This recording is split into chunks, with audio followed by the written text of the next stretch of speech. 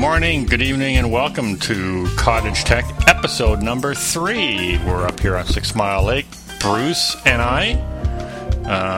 Not our best, most productive weekend. I beg to differ with that. Actually, one of our number one projects was to empty the beer fridge, and we're actually up for a week. And in 2 days, we've done pretty good damage to the beer fridge. But like I say, it hasn't been our most productive weekend because I think there's still a couple of beers in there, so we've still got some more work to do. So we could just shut down now and finish the project, or we could keep going and hopefully have it done by the end of But this. I think we should tell you a few of the projects we've been working on, and we have done a couple things while we've been up here. For one, we talked about the dock in one of the past episodes, and I was up here on my own without Cliff because he's been in the penalty box at work. Yay! They've put him on call every weekend, including long weekends, so he can't get out of the city. So I had to finish the dock myself to a certain extent, and there's some finishing touches Cliff did that are quite interesting we should talk about. In addition to that, over the last couple of days, we worked on a couple projects, one of which was getting wood for the winter to get us through the cold up here. And we had a couple of challenges with chainsaws, so we can talk about that. Another was the water heater. We've decided to change that after several years of malfunction. So anyway, we'll talk about that as well. Wasn't that a used water heater when you got it, like 25 years ago? We put it in approximately 1990, and at that point, it was one I'd gotten from somebody. It was a used water heater. What's the half-life on lake sediment in a water heater? The half-life of a hot water heater is about 10 years if you're lucky. When you add lake sediment to it, I don't know, you're probably lucky if you get 6 or 7. I think the top half doesn't rot as fast as the bottom half full of sand. Well, let me tell you, when we disconnected that sucker, and the water in this cottage tended to be a little brown, and I always put that down to high nutrients. In the Yours are the water heaters. But we drained the water heater when we hauled it out and turned on that valve at the bottom. There was a very, what do you call it, orange or ochre? All I know is that when you drink a large volume of Guinness, and it goes to the septic field, and then again goes to the lake, which then again goes to the water pump, which then again goes to the water system into the water heater, I don't think it's still supposed to be the color of Guinness. Well, what came out of that water heater was about the color of Guinness. Yeah, it was pretty bad. So, thank goodness we don't drink hot water out of the taps at this cottage. Again, we only drink beer. Which brings me up to another topic, which we may touch on this session, if not another one, and that is we live on a very short road, relatively speaking. There's only 27 cottages on this road, but the diversity of personalities and people living on this road is quite amazing. And of course, we will change the names as usual to protect the innocent and the guilty. Are we going to talk about Frank? Crazy Frank? Well, we might do that, but definitely we will talk about some of the people. To give you an idea of Crazy Frank, I was over there with my daughter and her friend one evening, quaffing a few beers, and Crazy Frank will tell you that he, some people criticize him for drinking too much, and I mean, is that possible? Well, Cliff and I don't believe that's possible, but he will be very proudly stand up and tell you that he does not drink. He drinks beer, and he'll tell you he drinks beer, and he's proud of it, and he loves it, but he will not touch a beer. He stops drinking beer at 5 o'clock in the evening. That's it. Because at 5 o'clock in the evening... What does he switch to? He starts drinking wine. Well, what else? And so, 2 to 3 bottles of wine by the end of the night. I mean, that's pretty healthy, I'd say. Because, of course, if you'd switched to scotch, then by about 7 o'clock, you'd be totally bladdered. So we've got a whole bunch of people on this road that are very interesting. So anyway, back to the initial thing. Let's start with the dock, Cliff. You did some work on the dock, which was really, I thought, quite ingenious. Well, we got, in all fairness, after our initial inaugural episode of Cottage Tech, when we built the connection hardware, the bridge, and all the other stuff for the dock to get ready for the arrival of the Virgin floating dock. Unfortunately, I was not able to be up here the following weekend when poor Bruce had to single-handedly, or virtually single-handedly, drag that bad boy from the marina all the way back here to the cottage and install it, which he did a wonderful job, and we had a floating dock installed, and it was decked out and everything.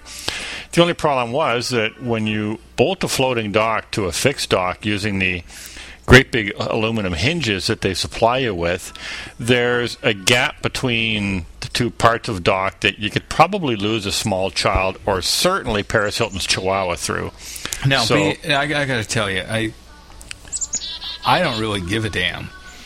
Yeah, but Paris Hilton would, and we do want to get her up here for a weekend. The space we're talking about is not large. It's about 3 to 4 inches, and I figure anybody who has consumed less than 12 beer in the day can easily step over that and not fall through it, trip on it, or otherwise you do anything that would cause them to sue me. You could lose a beer through that crack. Cliff is a bit of a perfectionist, so I told him, if he's got a problem with it, solve it, but, just please don't involve me. I don't need this. So anyway, Cliff did come up with a great solution. So I solved it because I didn't want to lose a beer, or heaven forbid, if Paris ever does get up here for the weekend, we wouldn't want her to lose her Chihuahua through there and get mad at us. So it was a simple matter. We just take a piece of 2x6 and we notch it out and drop it down through the slot so that it's covering the hinges and it fills up the slot. And it Bob's your uncle. It seems to work okay. Now there's actually 2 2x6s per joint, if you will, or in between the sections. So between the fixed dock and the bridge we talked about, and then again between the bridge and the floating dock. And as Cliff said, he notches out just a rectangular notch to fit around the hinges, drops it in vertically, not horizontally the way the decking goes, but vertically. And that fills in, a 2x4 is basically 1.5 inches, so it fills in about 3 inches of the gap. And quite frankly, it's brilliant because when you take the dock apart, you don't have a fixed board on top. The normal reaction, most people, myself included, would have been to extend the planking, the decking, over that area, that space to fill it. But then, of course, you'd have to remove that plank in order to get to the brackets, pull out the pins to separate the dock in the winter when you pull the floating dock to shore to avoid ice damage. Actually, my first thought was just go get a sheet of 4x8 plywood. It was? Well, yeah, but then I thought, first off, the plywood's expensive, and secondly, it would have been a bitch to get to the hinges when we had to take it apart in the fall. And it would have looked like shit. Well, but that's not after you've had too many beers. Okay. Well, in any case... Look up, young man. Going completely out of the box, thinking out of the box, you end up with, rather than going horizontal, but vertical, dropping these things in. You don't nail them, screw them, anything. They just sit there. And they fill the gap, and in the fall, or when you want to take the dock apart, you simply lift them out. I mean, I think it's brilliant. I wouldn't normally admit this to Cliff, but this was a damn good idea. Okay, everybody rejoice. Hey, we got to figure out a way to put pictures on Flickr or something. We're going to have to see about setting up a Flickr account so we can put pictures on. So that was part of our productive day yesterday. Film at 11. We had a damn productive day yesterday. We changed the water heater. I did the electrical component, and because I'm an electrical engineer, which qualifies me for absolutely nothing electrical, trust me. And Cliff did the whole plumbing side of things. And we're in a crawl space which had a clearance of about 4 vertical feet. Now, Cliff's about pretty damn close to 6 feet. So that's, of course, where I sent him because I'm shorter. And that's laying down. And I'm much better at going to the beer fridge than Cliff is. So he worked in there. He did the plumbing. We got the water heater out, got it hooked up, and I don't know, how long did it take us, Cliff, to do the whole job? Well, basically you to do the whole job. To get the old sandbag out was the biggest project. Oh, by the way, it's... For all you people out there in cottage country that have hot water heaters, I strongly suggest you have some kind of particulate filter. I think that's the official name for it. Basically something that gets the lumps out for your water system before it gets into the hot water heater.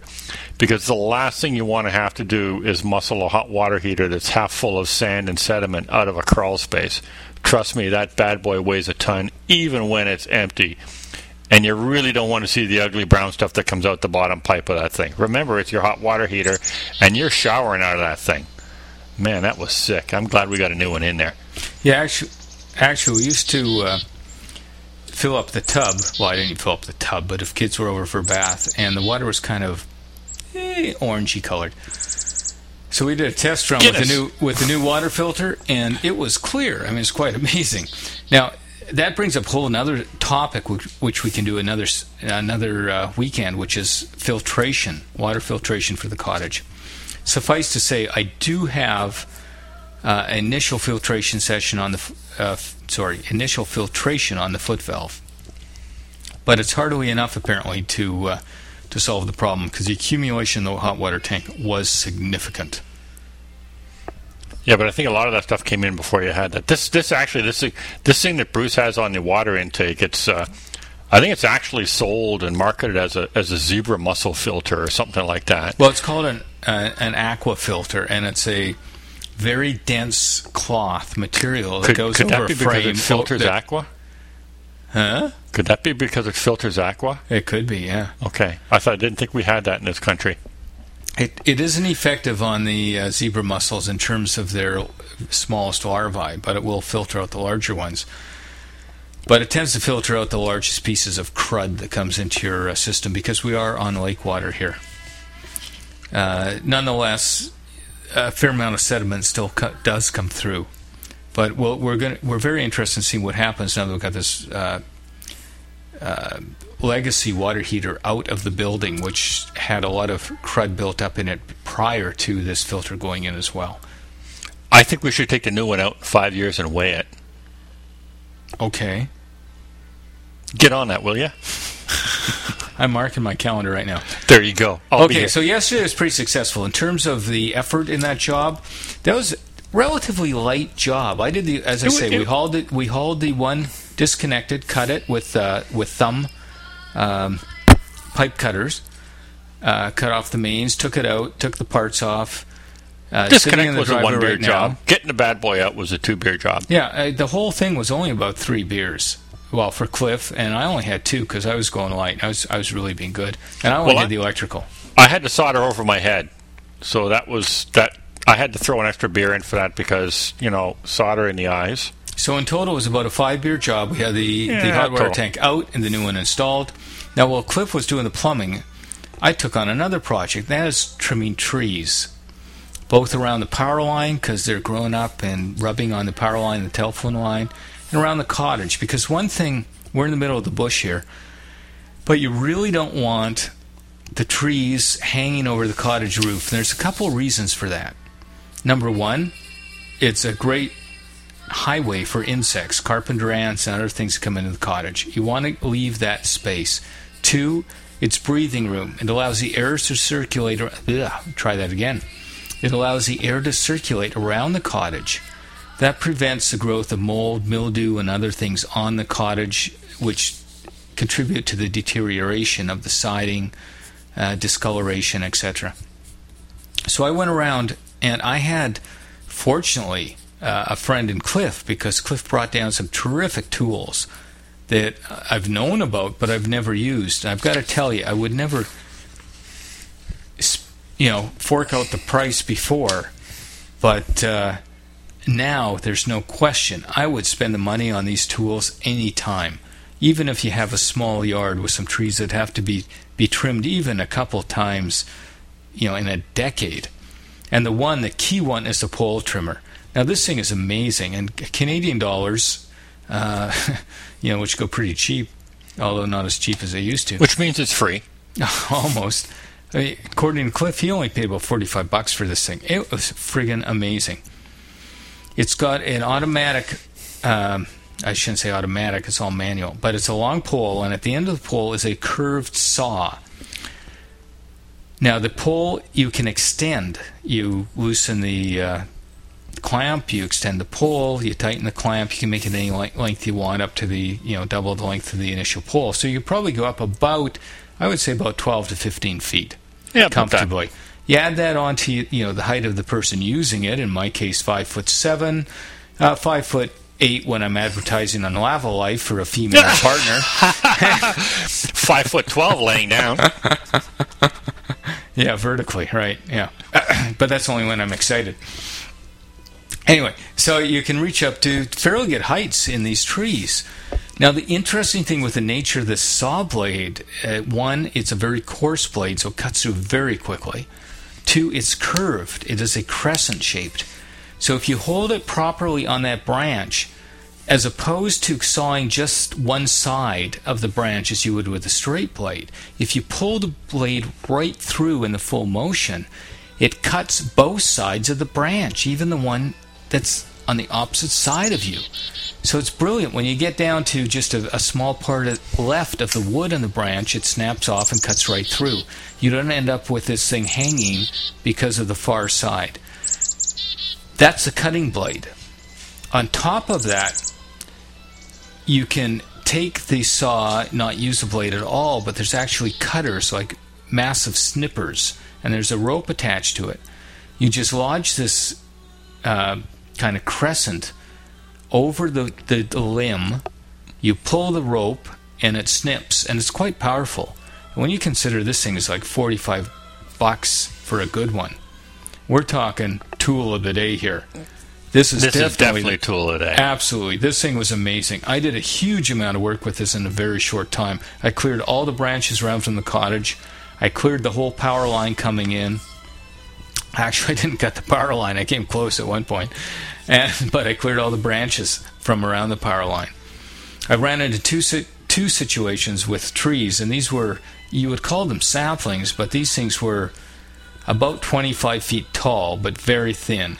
And the guy who wired the phone, because I've never had a phone up in this place until the last 2 years, and I've had this place for, since 1988. And I'm not into technology up here. I prefer not to have technology. But for reasons I won't go into right now, I did put in a phone. The bell guy who strung the wires strung it around these damn trees. So the trees are growing up in between the telephone line and the power line. And it's actually pushing them over onto the power line. So I had to gradually work my way up, fist over fist, on these saplings to bring them down low enough. And the one in particular was very strong. And pull it on the other side of the telephone line so it could grow up straight and not interfere with them. But to do that, first I had to cut away a bunch of branches. And this tool was amazing. I mean, it worked in no time flat. I had things set up. And, if I had to pull that tree down any further, I would probably have been propelled to the next lake. But nonetheless, I did get it done. So, tool of the day, the pole trimmer. If you've got any trees, you guys need one of these things. They are amazing. Canadian Tire. You can't argue. And that's if you live in Canada. Well, yeah, that's true. I mean, in all honesty, I got to give credit to my darling wife, Karen, the efficient gardener. She normally shops at Lee Valley, which is like way too expensive and unaffordable for most people. And she's got some pretty serious heavy-duty loppers and pruners and other stuff like that she uses all the time around our place to do pruning. And I brought a lot of that stuff up to do some other stuff, but I gotta say, this pole pruner is it's the cat's meow. You stick that thing up in the air, you pull on the wire, and lumber comes falling to the ground. Well, okay, maybe it's just kindling, but it's still lumber. But in summary, actually, it just, considering that it was pissing rain all day, I had to turn on the bilge pump on my boat and then pump for about a minute and a half. We still got quite a bit done.